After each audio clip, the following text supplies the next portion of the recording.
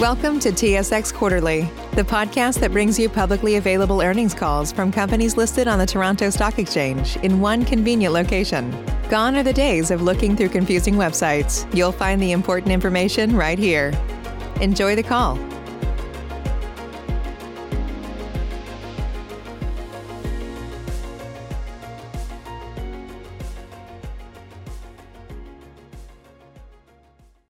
Good morning, ladies and gentlemen. Welcome to Gibson Energy's fourth quarter and full year 2020 conference call. Please be advised that this call is being recorded. I would now like to turn the meeting over to Mr. Mark Hitschess, Vice President, Strategy, Planning, and Investor Relations. Mr. Hitschess, please go ahead. Thank you, Operator.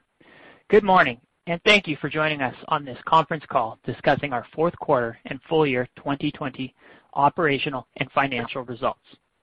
On the call this morning from Gibson Energy are Steve Spaulding, President and Chief Executive Officer, and Sean Brown, Chief Financial Officer. Listeners are reminded that today's call refers to non-GAAP measures and forward-looking information. Descriptions and qualifications of such measures and information are set out in our continuous disclosure documents available on SEDAR. Now, I'd like to turn the call over to Steve. Thanks, Mark. Good morning, everyone, and thank you for joining us today. In a very challenging year for our industry, I believe our strategy, which is built around our core terminals on high-quality cash flows and maintaining a very strong balance sheet, proved resilient. As you can see from our 2020 financial results, infrastructure segment profit, $374 million, was in the upper half of the outlook range we gave in 2019. That was pre-COVID, which speaks to the stability and visibility we have in our business. And the 2020 infrastructure segment profit was a $60 million increase from 2019 on a comparable basis. 20% growth year on year, with the tanks we placed in service at the end of 2020 and the DRU expected to enter service on budget and on schedule mid-year. We have the visibility to further growth this year. It's the strength of our infrastructure business that makes our dividends so solid. Our payout of 66% was below our target range of 70 to 80%. Perhaps more importantly, our infrastructure-only payout was 75%. The board and management see the value of modest, stable dividend growth. In a year where many North American midstreamers cut or paused dividend growth, we were very pleased to again increase our dividend by 1%, 1 cent per share per quarter, or about 3%. On the marketing side of the business, we were in the middle of our $80 to $120 million run rate. That said, it was a tale of two halves. In the first half of the year, we saw significant volatility. Our marketing organization was able to move decisively and lock in very meaningful gains. In the second half, it was a very challenging environment. And it looks like 2021 is shaping up to be the inverse. The challenging environment has persisted, with very few opportunities available today. I can't tell you when or where the market is going to shift. But looking back over just the last few years, we can see how quickly it can change. Also, marketing outperformance tends to be quite lumpy, with a small number of events driving a good portion of the year's P&L. And in that context, we expect marketing performance to improve at some point through the year. But as we always say, delivering our strategy is not dependent on marketing earnings. One area where we've seen noticeable improvement coming into 2021 is on our commercial discussions. On the tankage front, we are in numerous conversations with customers for tankage at both Hardisty and Edmonton. One of the drivers for tankage at Edmonton is TMX. Discussions on the DRU have also moved forward. Clarity on KXL has helped. We're currently talking to multiple producers and multiple refiners. That said, it's a complicated set of agreements and will take time. Shifting gears to another area where we made significant progress in 2020, advancing our sustainability and ESG initiatives. ESG is very important to Gibson. We want to ensure that we embed ESG into all areas of our business and position ourselves as a sustainability and ESG leader. It's both the right thing to do and the smart thing to do. While the core values of ESG have always been a part of Gibson, we started our formal ESG journey in 2020 with the release of our inaugural sustainability report. We also made our first submission to the CDP Climate Change Questionnaire, and we were very pleased to receive an A- score. We are one of 7 oil and gas companies in North America to receive this distinction and also ranked in the top 10 globally. For any initiative to be successful, you need to have the right governance in place to ingrain it into your existing business practices. Our board established a dedicated Sustainability and ESG committee. It is chaired by Judy Cott, an expert on ESG and responsible investment. And we have benefited greatly from her experience on our ESG journey thus far. We've also ingrained sustainability and ESG in our strategy process and in evaluating all of our commercial projects. And we've made ourselves accountable with a meaningful proportion of our short-term incentives tied to ESG-related metrics.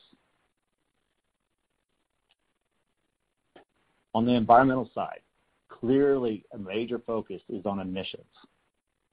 We believe our carbon footprint is already best in class in the North American midstream space. This is both on an emissions per dollar revenue basis and a per barrel throughput basis. We continue to advance opportunities to reduce our emissions footprint. For example, at Moose Jaw, in 2019, we expanded the facility by 30%.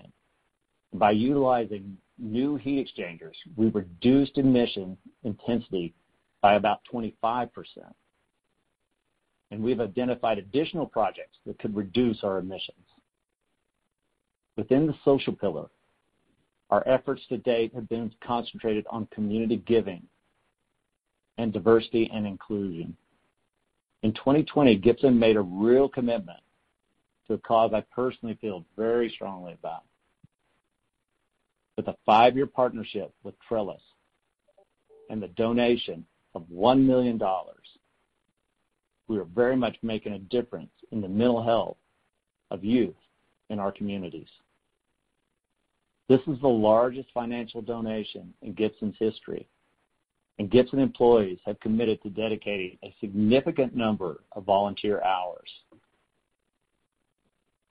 On diversity and inclusion, women currently comprise 37% of the workforce and 30% of employees at the vice president level and higher. Our board is 1/3 women. We took positive steps in 2020. This would include the addition of 2 women to our board and putting programs in place to attract and retain women to Gibson and to ensure equal representation through the recruitment process. In 2021, expect to see us continue our ESG journey. Our near-term focus will be set on sustainability and ESG targets, which we are in the latter stages of formatting. We will also continue to expand our disclosure and will publish a TCFD-aligned report during the year. Sustainability and ESG continues to evolve very rapidly, and we will very much seek to maintain our existing leadership position. Let me conclude by returning where we see the business today. I would stress that our strategy was designed to succeed in any environment. That strategy has not changed, and its effectiveness has proven again in 2020. Our infrastructure business demonstrated its resilience.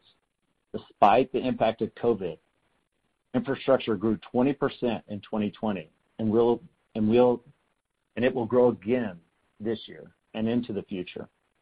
Discussions for tankage at the DRU have advanced. We feel very comfortable in our ability to deploy $150 to $200 million per year without sacrificing returns.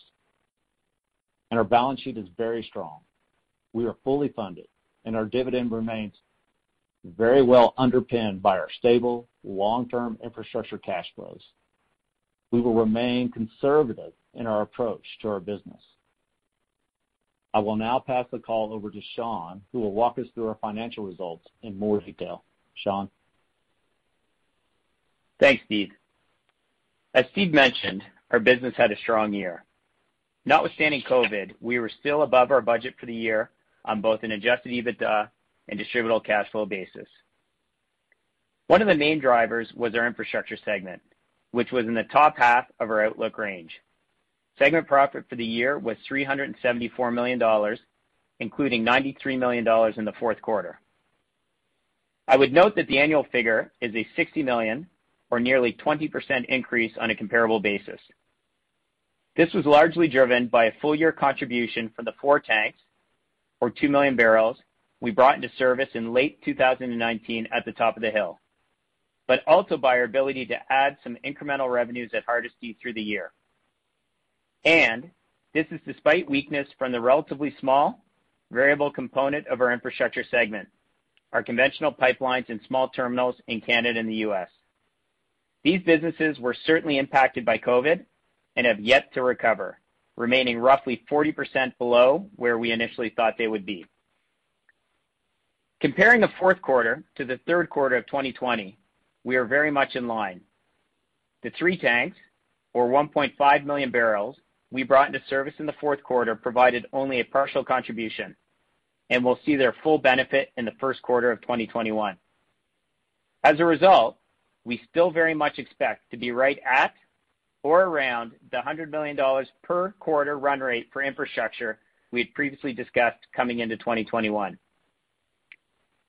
Marketing adjusted EBITDA of $104 million and segment profit of $95 million for the full year put us in the middle of our long-term run rate. As Steve mentioned, that was driven by a strong start and then a very challenging environment towards the end of the year. In the fourth quarter, adjusted EBITDA was negative $4 million and segment profit was negative $9 million. The strong start to the year was in part due to the volatility we saw during the onset of COVID, with one of the largest factors being the availability of time-based opportunities given the steep contango in the futures curve, whereas opportunities in the crude marketing business were very limited in the back half of the year. On the refined product side, road asphalt had a fairly strong year, in line with 2019, though other key products such as roofing flux and distillates had positive margin but were down year over year. In response to the current environment, where drilling fluid demand remains fairly weak and asphalt demand is seasonally lower, we are also looking to capture seasonal opportunities on certain refined products. In any year, within our refined products business, seasonal optimization opportunities may exist, and we, at times, participate in these by storing some of our products in the winter months and selling in the summer months. This year will be no different, and the impact of this is to push out some revenues from the fourth quarter of 2020 and the first quarter of 2021 into the second and perhaps third quarters of 2021, albeit for higher margins. In characterizing our fourth quarter results, I think it's also very important to note that to the extent that marketing is not performing at levels that it has historically, it's reflective of the fact that the opportunities that they were able to find were not sufficient to fully offset the ITP commitments they have in place, rather than because we made the wrong market calls or took on high-risk positions that went sideways. These ITPs are generally flat through the year, where earnings can be lumpy or seasonal. We also very much recognize the noise created by having both a segment profit and adjusted EBITDA measure. We've been looking at reporting a single measure to be accountable to, though we think it makes the most sense to start reporting that with the first quarter rather than making the adjustment in the fourth quarter. In reviewing peer disclosures and thinking about what is most appropriate for our business, we are leaning to something akin to adjusted EBITDA, as that removes the noise created by unrealized hedging gains and losses and focuses on the economic value generated in the period. I would caution that it's something we are still working through, with a formal decision to be made in conjunction with our Q1 2021 results. Shifting to our outlook for marketing, as Steve said, it remains a very challenging environment. And absent a change in that environment, it will be a fairly challenging quarter for the crude marketing business, given the very limited opportunities. Combine that with our outlook for refined products, where we continue to see reduced product demand due to the pandemic. Our outlook on an adjusted EBITDA basis for the quarter is around break even. That being said, we do expect to see a recovery throughout the year, especially on the refined product side, as end use normalizes with a more fulsome economic recovery given the role of the vaccine, though differentials are likely to stay narrow on a historical basis. And, as has always been our approach, if we are setting reasonable expectations, then we need to consider that absent a meaningful change in the environment relatively soon, there's certainly the potential to be at the low end or potentially even below our $80 to $120 million run rate in 2021. As Steve said, marketing is lumpy. We could certainly see a couple events that get us comfortably back into that range quite quickly, and that's certainly what history has shown us, but at this time, we can't say we have clear line of sight to that. And to speak to what weakness in our marketing business could mean for our strategy, I said it on the last call, but I think it is very much worth repeating. I could not be more clear than to say that we do not rely on our marketing business to fund our capital, fund our dividend, or support our leverage. We are very deliberate in designing a framework that anticipated eventual volatility in the variable part of our business. For that reason, in addition to our overall leverage target being conservative relative to peers, despite the cash flows from our infrastructure business being amongst the highest quality, our financial governing principles include measures for maintaining infrastructure-only leverage at or below 4 times, as well as not paying out more than 100% of our infrastructure-only cash flows. We currently are, and very much see ourselves continuing to remain within both measures, with quite a bit of headroom on our infrastructure-only payout. Obviously, corporate-level measures matter, but it's really the infrastructure-only measures that we fundamentally run our business around, given the variability in the marketing business is not within our control.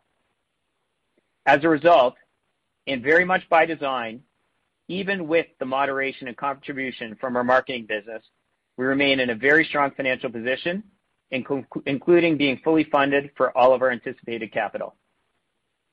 Given the strategy we have in place and our conservative financial governing principles, we are comfortable living at the lower end or even below our long-term marketing run rate, and in no way will change our marketing strategy or risk tolerance to chase earnings.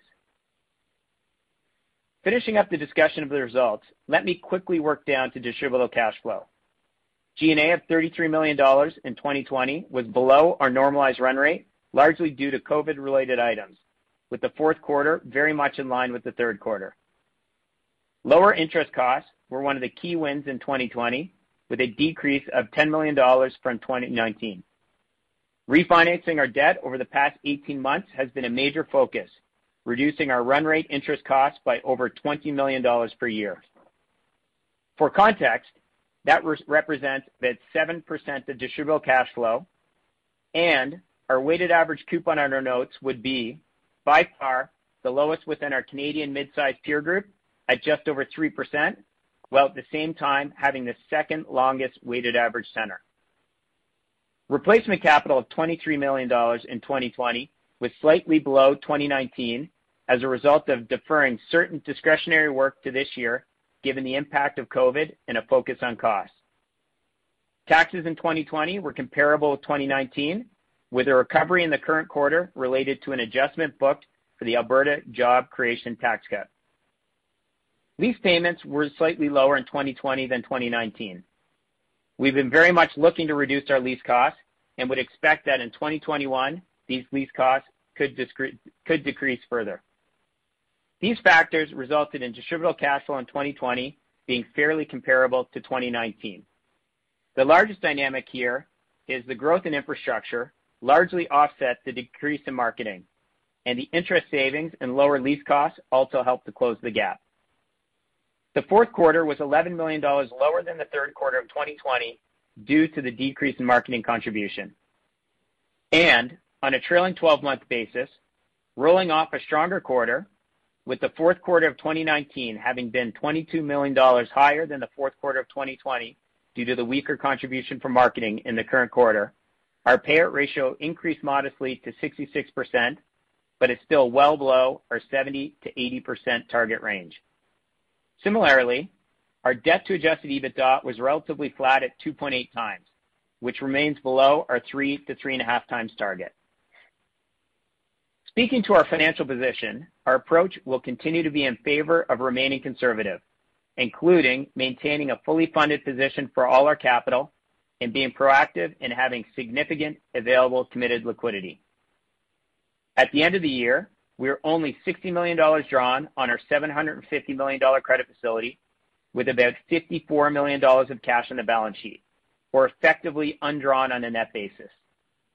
We also have $115 million of unutilized capacity on our $150 million bilateral demand facilities, so very significant liquidity, with years of running room given our 66% payout ratio and $200 million capital program. In terms of being proactive, in 2020, we completed our transition to a fully investment-grade capital structure with the issuance of a $250 million hybrid to fund the redemption of our $100 million convertible debentures. We are very pleased to be able to replace a potentially dilutive convert with a non-dilutive, longer tenor hybrid while maintaining the same 5.25% coupon. Also, we were able to ensure that the redemption was non-dilutive through the limited use of our NCIB in December. With these actions, we came into 2021 with significant available liquidity. And as our upsizing of our credit facility in February 2020 showed, you can never be too proactive in maintaining liquidity. It's when you need it that the price goes up and availability goes down, as many issuers saw during the onset of COVID. In summary, the business had a good year in a very challenging environment. Our infrastructure segment had a very strong year, and marketing was within our long-term run rate expectation. The current environment for marketing is challenging. While that will change in time, the more important point is that we simply don't rely on it in order to execute on our strategy. We very much believe that our business offers a strong total return proposition to investors with visibility to continued high-quality investment opportunities in our infrastructure segment, resulting in attractive distributable cash flow per share growth, which supports a meaningful, growing dividend, all while maintaining a very strong balance sheet and financial position. At this point, I will turn the call over to the operator to open it up for questions. Thank you. Ladies and gentlemen, to ask a question at this time, please press star then one on your touchtone telephone. If your question has been answered or you wish to remove yourself from the queue, you may press the pound key. Please stand by while we compile the Q&A roster. Our first question comes from Jeremy Tonet with J.P. Morgan. Your line is open. Hi, good morning. Morning, Jeremy. Just wanted to start off with regards to marketing outlook and how that impacts, I guess, capital allocation philosophy as you guys see it right now. Does a softer marketing outlook right now kind of impact how you think about buybacks, the pace of buybacks, or is that really kind of more tied to, growth CapEx in general and just the level of money you're spending, with the balance of it would be put towards buybacks? Just wondering the whole capital allocation philosophy between buybacks, growth CapEx, and dividend growth it works out right now. Sean, can you take that? Yeah, absolutely. Thanks, Jeremy. Our capital allocation philosophy really hasn't changed.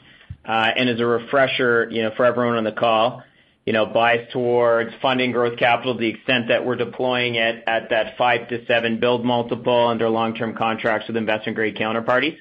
That will absolutely remain our priority.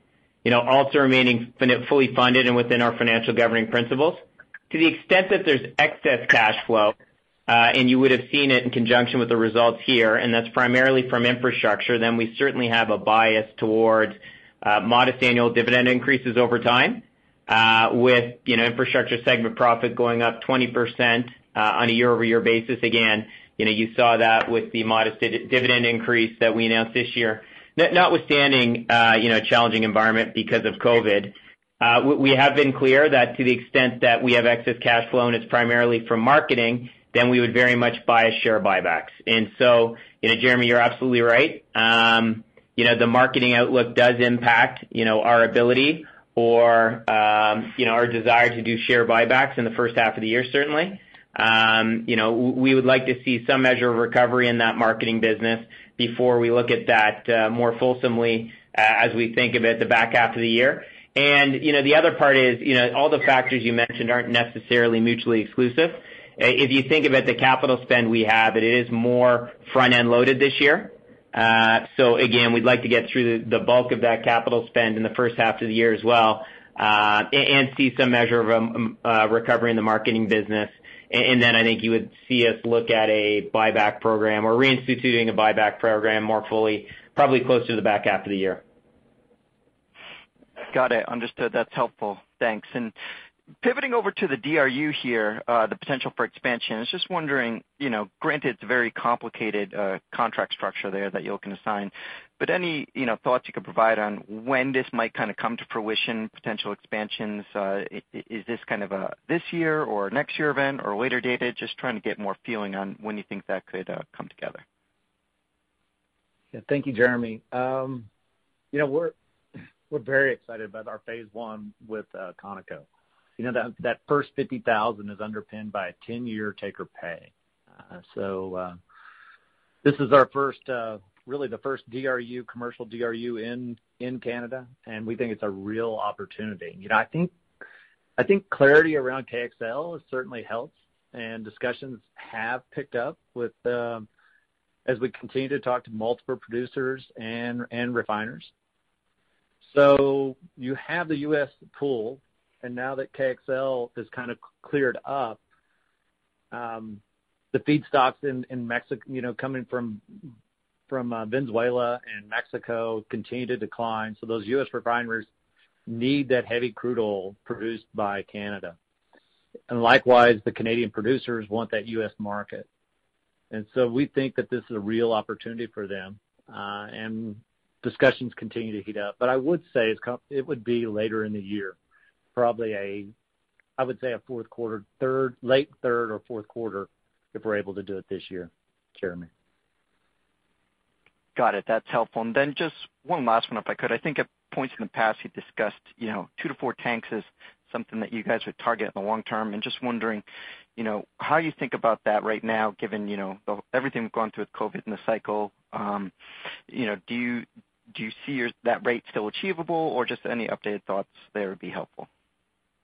Well, I would say, COVID kind of put a pause on things.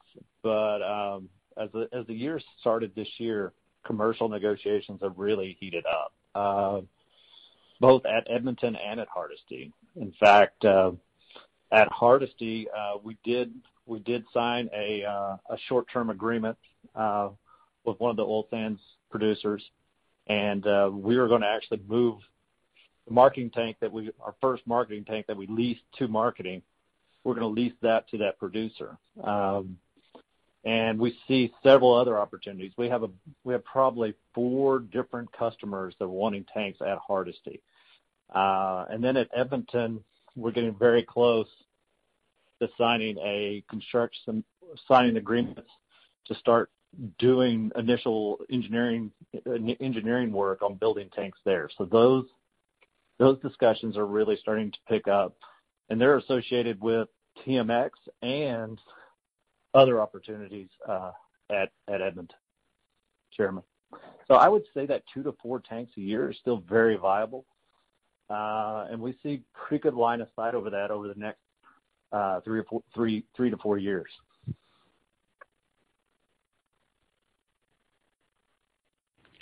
Thank you. Our next question comes from Ben Pham with BMO. Your line is open.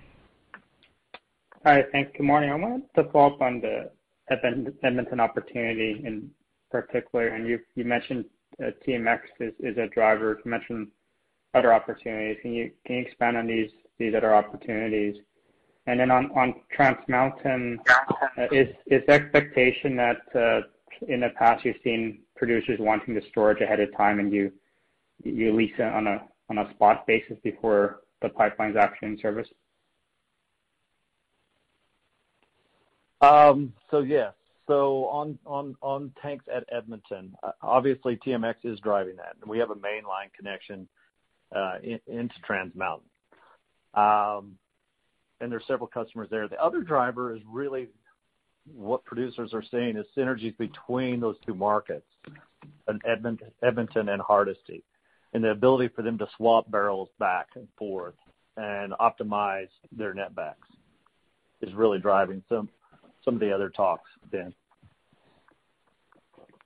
And as far as building early, I don't know that we need to build anything early. I think kind of timing-wise is, to have tanks ready, we'll need to contract them later this year to have tanks ready on the current timeline for TMX. Okay, so we should think about in-service of potential tanks more aligning with that late 2022 service. And in the past, that spot revenues, that sounds like it was more just you completed tanks early than expected. Correct. Yeah, and then you're only talking 1 or 2 months generally, Ben, when we do that. Okay. And maybe switch to marketing side of things, and can appreciate the language around not relying on it, and maybe there's opportunity to buy back stock in the second half and potentially see a recovery. But what are your thoughts about just simply looking at overall exposure, strategically moving it lower? You got 20% EBITDA today. Are you open to moving it down to 10%, whether it's less fixed commitments, selling Moose Jaw? I know you're probably not going to get a great price on that today, but you haven't been against selling assets at 5 times EBITDA in the past. So any sort of context on where you want marketing to be long term, if that's any thought and any changes there? I think, when we came out on our strategy in 2018, at that time, we came out with a 60 to 80 kind of run rate on a long-term run rate. And, there was quite a bit of volatility in the market over the last couple of years, and we moved that, I think to 80 to 120. And last year we came right in the mid-range. If things continue to tighten up on the differential between WCS and WTI on a long-term basis, that does increase our feedstock at Moose Jaw and reduce our crack spread.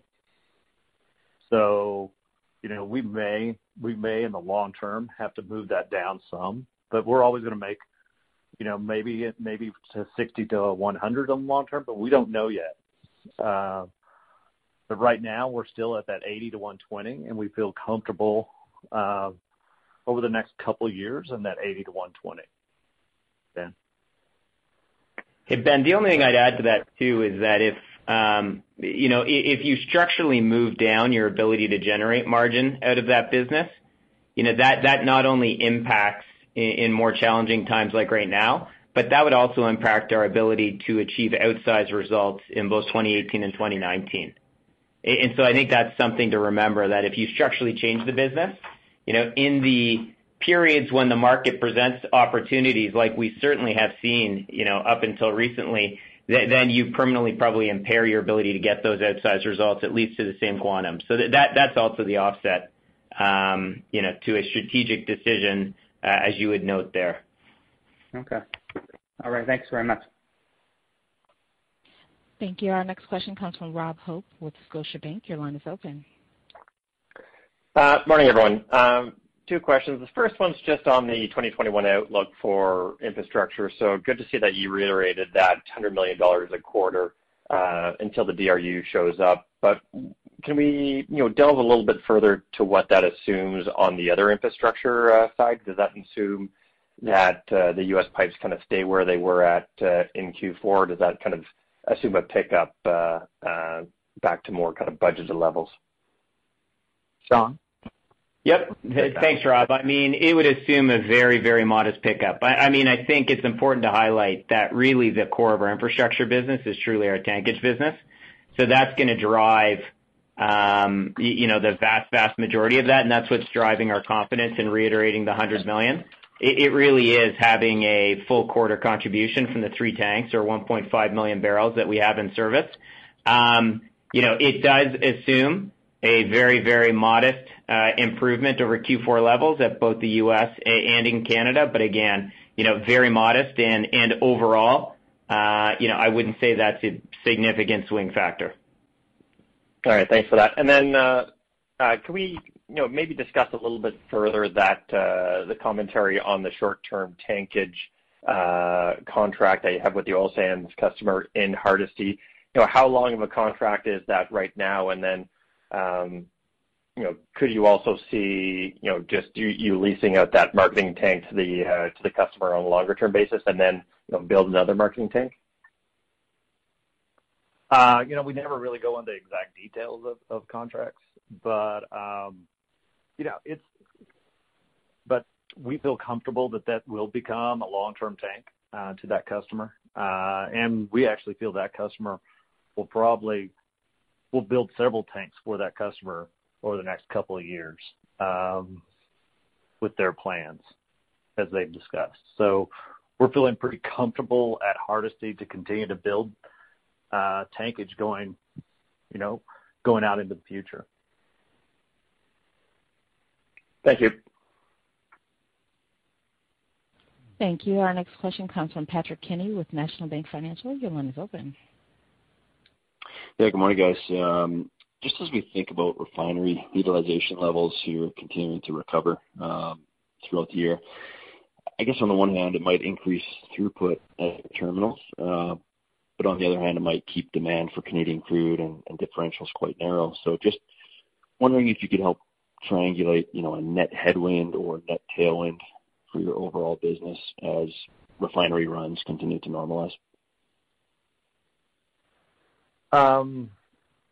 One of the things that refinery runs do continue to normalize that will increase, distillate pricing, and and as U.S. drilling starts to pick up, now that we're over $60 right at or $60 crude, we do think the U.S. will start drilling. So with that higher distillate price and higher crack spread across distillate, we think our drilling fluid market will pick up across the year. As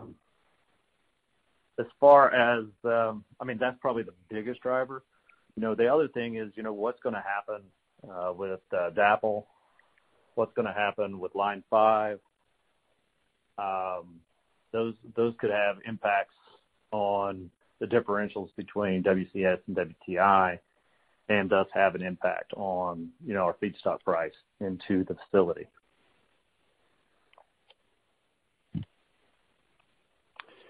Okay, thanks for that, Steve. And then my next question just here on, the broader theme of industry consolidation, both on the upstream front and also more recently in the midstream space.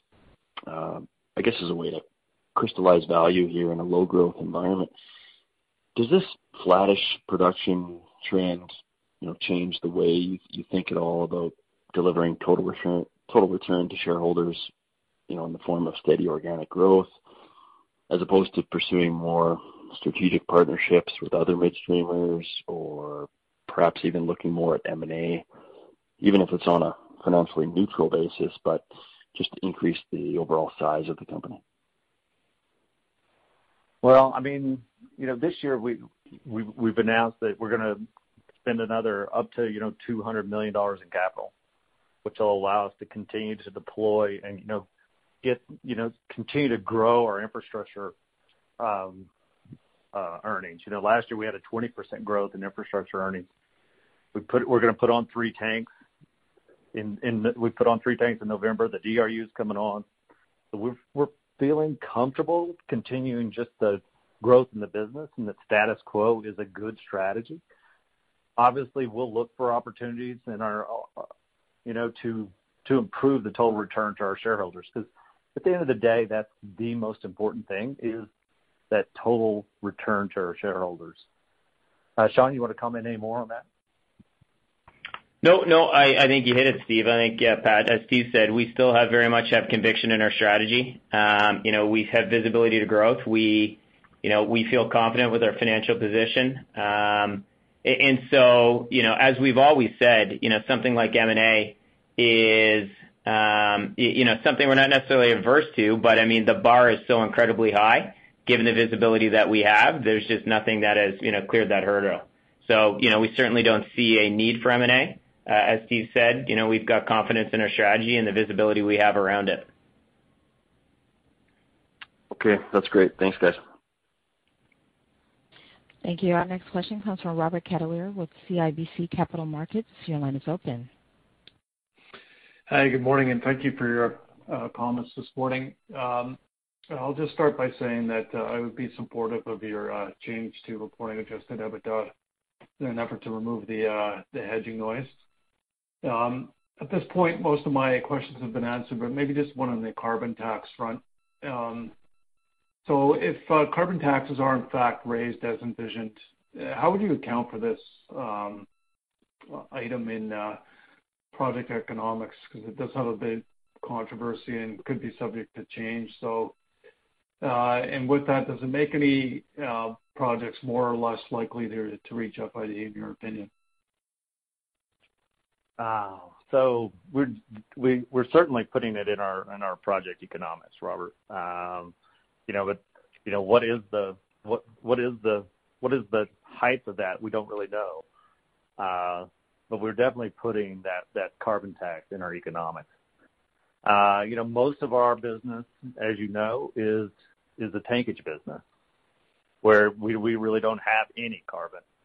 So, one of the things, when we released our CDP report, is our company is by far best in class when it comes to CO2 emissions on a per barrel basis or even on a per revenue basis.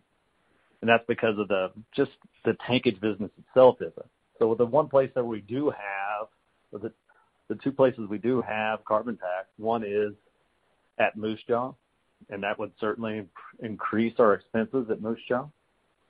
And then the other is on the DRU itself. And that would certainly impact the economics of a DRU to our customers. But at Moose Jaw, we're excited about a project there that we think will reduce our carbon emissions by about 25% there, and that has a very positive rate of return. And we're looking to move forward with that project very soon. Okay, that's helpful. And then I just want to offer an opportunity, if you have any updates, to volunteer on what the Cenovus Husky merger might mean for the Hardisty position and contract renewal. Thanks. Cenovus is a very important customer of ours. We think this is a great opportunity for them in synergies. We think what we can provide a lot of that synergy. We have best-in-class connectivity, probably far better than any of the other terminals, and we have the ability to really provide them blending opportunities to capture some of those synergies that they have out there. Robert, we're not really, them right now, Hardisty, the Husky terminal is full, and economics to probably build new tankage and take from us would be very challenging. Okay, thanks, guys. Thank you. Our next question comes from Linda Ezergailis with TD Securities. Your line is open.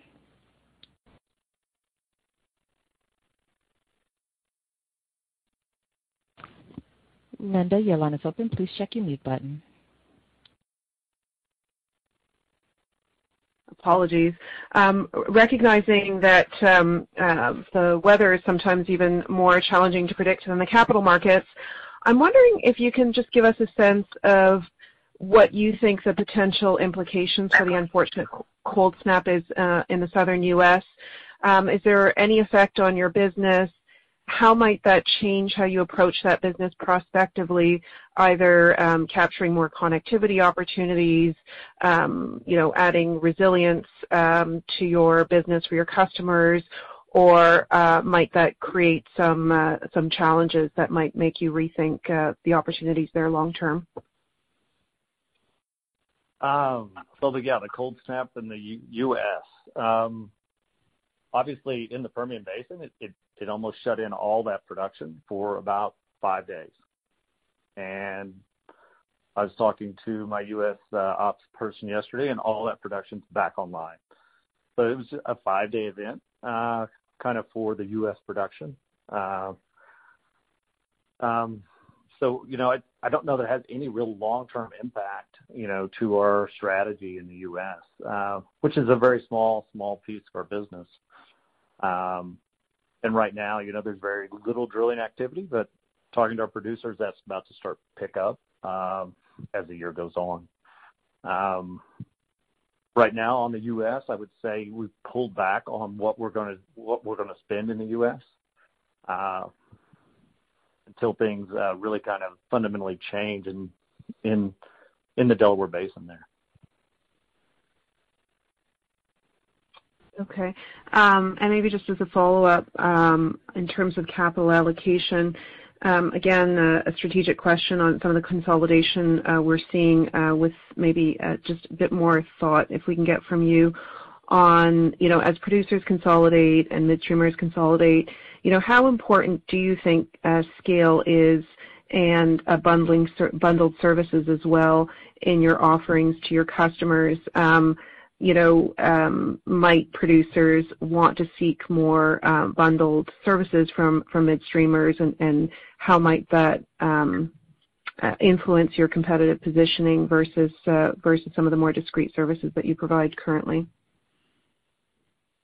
As far as bundled services, probably that's one of those opportunities that we're talking about there at Edmonton as far as building a tank, is really starting to bundle the service in between Hardisty and Edmonton, and those two major hubs in Canada. And how do we use the two facilities to really help enhance our producer netback, especially as they consolidate and they get new streams?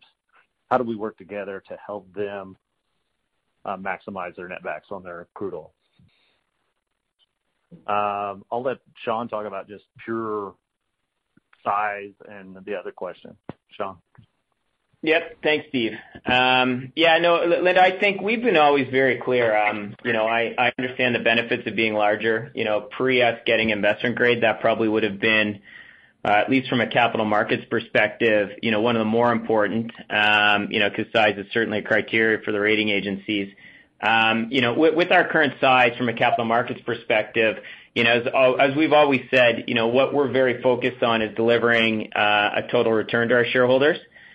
So think of that as being, growth plus yield over time. The challenge is you get larger and larger, it's more difficult to achieve that growth. I think Steve spoke about our confidence in being able to deliver on the growth, certainly over the next 3 to 5 years here, consistent with, what we have historically. But to the extent that, we were to get larger just for the sake of getting larger, that would make that more difficult. So given our focus on delivering, total return to shareholders, and certainly on a per share basis, again, getting bigger just for the sake of being bigger is not necessarily a focus for us. Now, if there's something strategic, or we got bigger through something directly on strategy, such as building additional tanks or phases of DRU, that's absolutely something that we would be interested in. But again, just getting bigger for the sake of getting bigger is not a real focus for us. Thank you. Thank you. Our next question comes from Robert Kwan with the RBC Capital Markets. Your line is open. Hey, good morning. I'd like to come back to some comments you made earlier on the call around capital allocation, and specifically if things improve, maybe you look at share buybacks in the second half. But you also talked about what sounds like a pretty significant ramp up in commercial discussions around new growth that may come together, call it later this year. So when you think about your funding, and your funding slide shows, I think, the ability to self-fund in the $300 to $350 million range per year. Do you see that then as being kind of the optimistic case for capital spending for 2022 if you're thinking about putting money out the door in the second half around buybacks?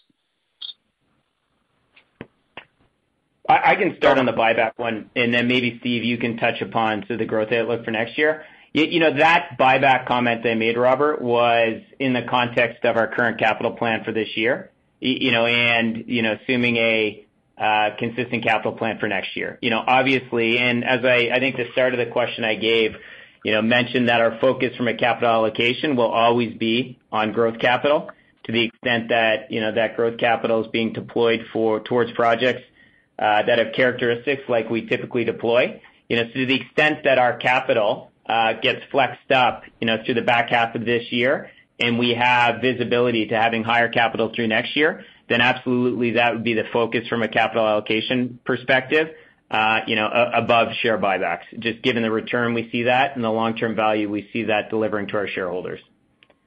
Steve, do you want to touch on the sort of growth aspect of that? Yeah, and then on the capital side, obviously, yes, since we haven't signed any agreements, we kind of know our funding plan through the next through the mid-year. And if we are able to sign agreements, that would be back half weighted, the new capital. But I would say, right now we're kind of in that $150 to $200 million range. And then if we get a DRU, if we sign a DRU, it pushes us up into that right around $300 million range if we're able to sign a DRU, Robert. And so we could definitely see that we see that progressing, over the next, 3 to 5 years. That makes sense. Just to break down the CapEx, you noted that roughly half, if I'm reading it right, of this year's CapEx you're putting in the bucket of beneficial to ESG. Are you considering the DRU as being in that? And can you just talk about that, or if it's not, just can you talk and elaborate on what the nature of some of the other projects are? Yeah, so I will talk a little bit about that. First, the DRU, we've done quite extensive research on just how is this negative or positive? And, one of the things is, the DRU is separating the condensate from the crude oil. That exact thing will happen on the U.S. Gulf Coast as it's refined out. So with that, you got to think that's kind of net neutral, the actual CO2 there. And then, with removing that 30 to 35% condensate, you're not having to transport that on pipe down, and you're not having to transport that going down to the States, but you're also saving that barrel coming back up. And so we see that as actually the savings is twice about 150% more than the actual CO2 footprint of the DRU itself. So on a North American basis, we see that not in phase 1 and phase 2 emissions, probably about 150% savings on a North American basis.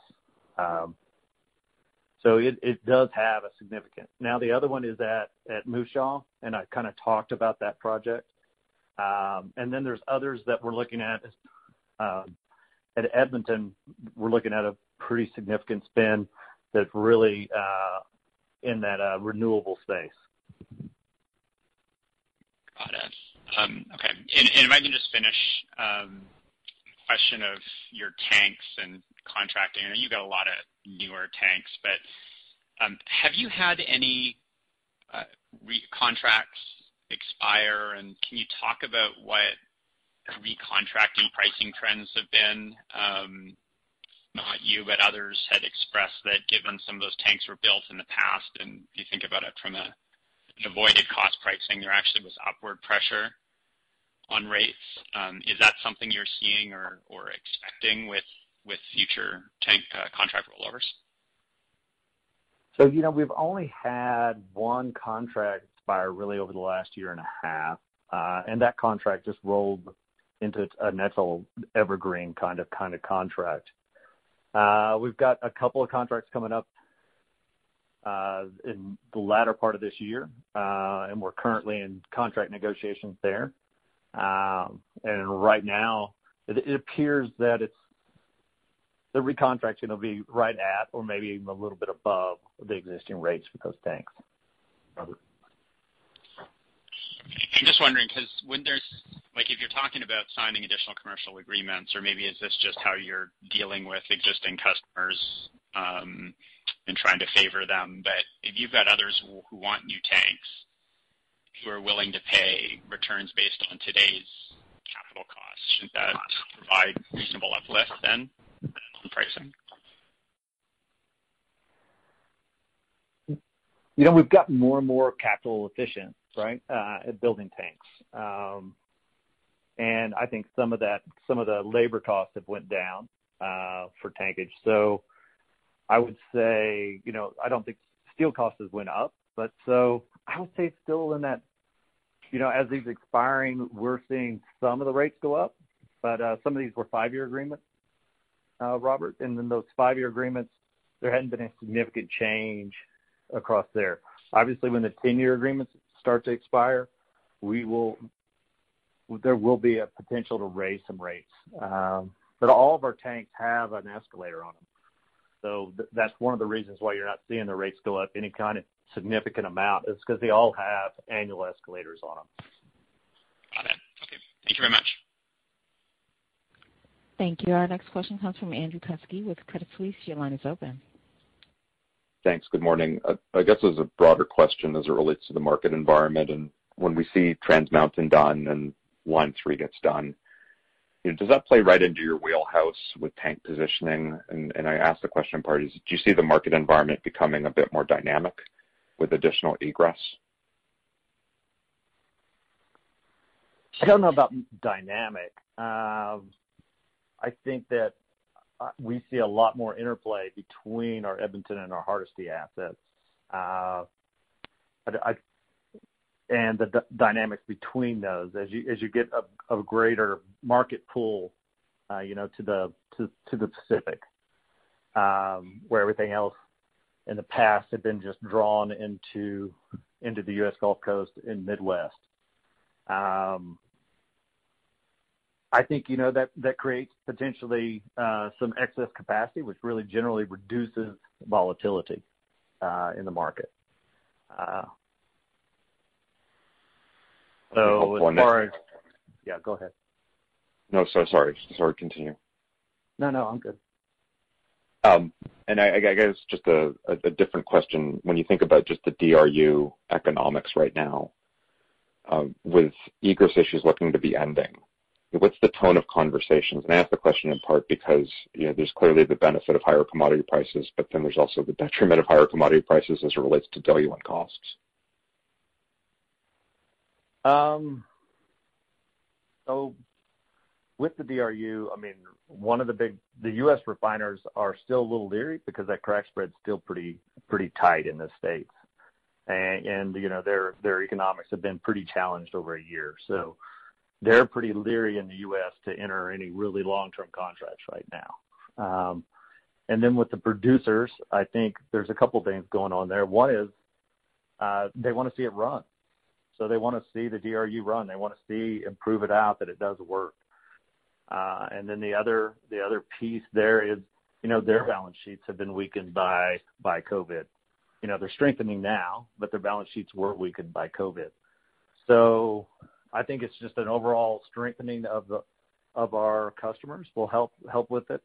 And I think proving out the actual operation will help. As far as condensate pricing, you know, as long as we're still importing from the States, there's still going to be a pretty good sized differential between Canadian condensate pricing and, you know, condensate on the U.S. Gulf Coast. So that diff is going to remain wide.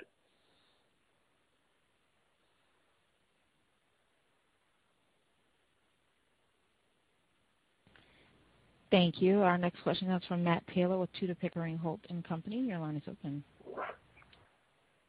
Yeah, just a quick one for me here. It's on the gathering pipes. It looks like revenue and volumes dropped quarter-over-quarter. I was just wondering if there's any competitive pressures you're seeing there, or I would have expected it to be slowly trending up. So any color there would be helpful.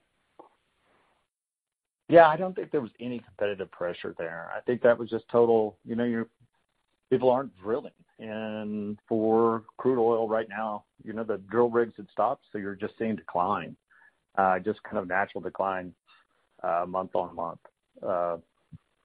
So, as the producers do start to deploy those drilling rigs again, we'll see that reverse. Great, that's helpful. Thanks, Steve. That's it for me. Thank you. Our next question comes from Chris Tillett with Barclays. Your line is open. Hi, guys. Good morning. Thanks for taking my call. Most of my questions have been asked by this point, but I guess maybe just one quick one if I could. Sort of, retrospectively, I appreciate the comments around, your buyback philosophy, particularly as it relates to performance in the marketing business. But if I could just look at, the fourth quarter of 2020, I think you guys did close to about $20 million in buybacks, and that was obviously, not the strongest quarter there for marketing. So just trying to kind of marry the decision-making process last quarter with, sort of what you're anticipating moving forward. If, you could help us sort of sort that out. Yep. Thanks, Chris. The buyback in December was very much in conjunction with the early redemption of our convertible debentures. So, as a reminder, we had those convertible debentures for an extended period of time. Those are trading well into the money. Given our absolute focus on per share metrics here, we'd investigated, different options where we could try and mitigate the dilution from those convertible debentures. With some of the pressure we saw at the end of the year, our shares began to trade in around that conversion price. We opportunistically called those debentures for early redemption in an effort to try, given our liquidity, and in an effort to try and mitigate the dilution. It's a 30-day call period. During that period, the shares sort of vacillated in around the conversion price. And so what that NCIB really we executed on there was to try, to the extent that those shares actually did convert into equity as opposed to being cash settled, we wanted to try and mitigate some of the dilution there, because over time we would have wanted to have bought back those shares. What actually ended up playing out is of our, just under $100 million of notional amount, about 95% of it cash settled. So, call it, $4-ish million actually equity settled. The buyback at that time was, in anticipation of potentially a bit more of that than that actually being equity settled. So, really the buyback activities there were more in relation to the early redemption of our convertible debentures, as opposed to, a longer term call on our capital allocation, vis-a-vis marketing performance. Okay. Yeah, that's helpful, and I appreciate the color then. So then, basically something more, not technical, I guess, but certainly not something that you would think, would repeat this year. No, that's absolutely right. As I spoke to in my prepared remarks, thankfully we now have a very, a much more simple capital structure, fully investment grade. So, opportunities like that and the refinancing of our notes that we've done over the past 18 months, have largely been done. So no, I wouldn't expect that. I would expect, as I said, earlier, that to the extent that we utilize the NCIB, that will be in conjunction with an improvement in our outlook for marketing and, somewhat dependent on our outlook for growth capital. Again, if that flexes up, that could impact our ability to utilize it, as I indicated in one of the answers previously. Okay. That's it for me. Thanks. Thank you. There are no further questions. I would like to hand the call back to Mark. Thanks, operator. And let me take this opportunity to thank everybody for joining us for our 2020 fourth quarter and full year conference call. Again, I'd like to note that we have made certain supplementary information available on our website, gibsonenergy.com. If you have any further questions, please reach out at investor.relations@gibsonenergy.com. Thanks for joining us. Thanks for your support of Gibson, and have a great day. Thanks. Ladies and gentlemen, this concludes today's conference call. Thank you for participating. You may now disconnect.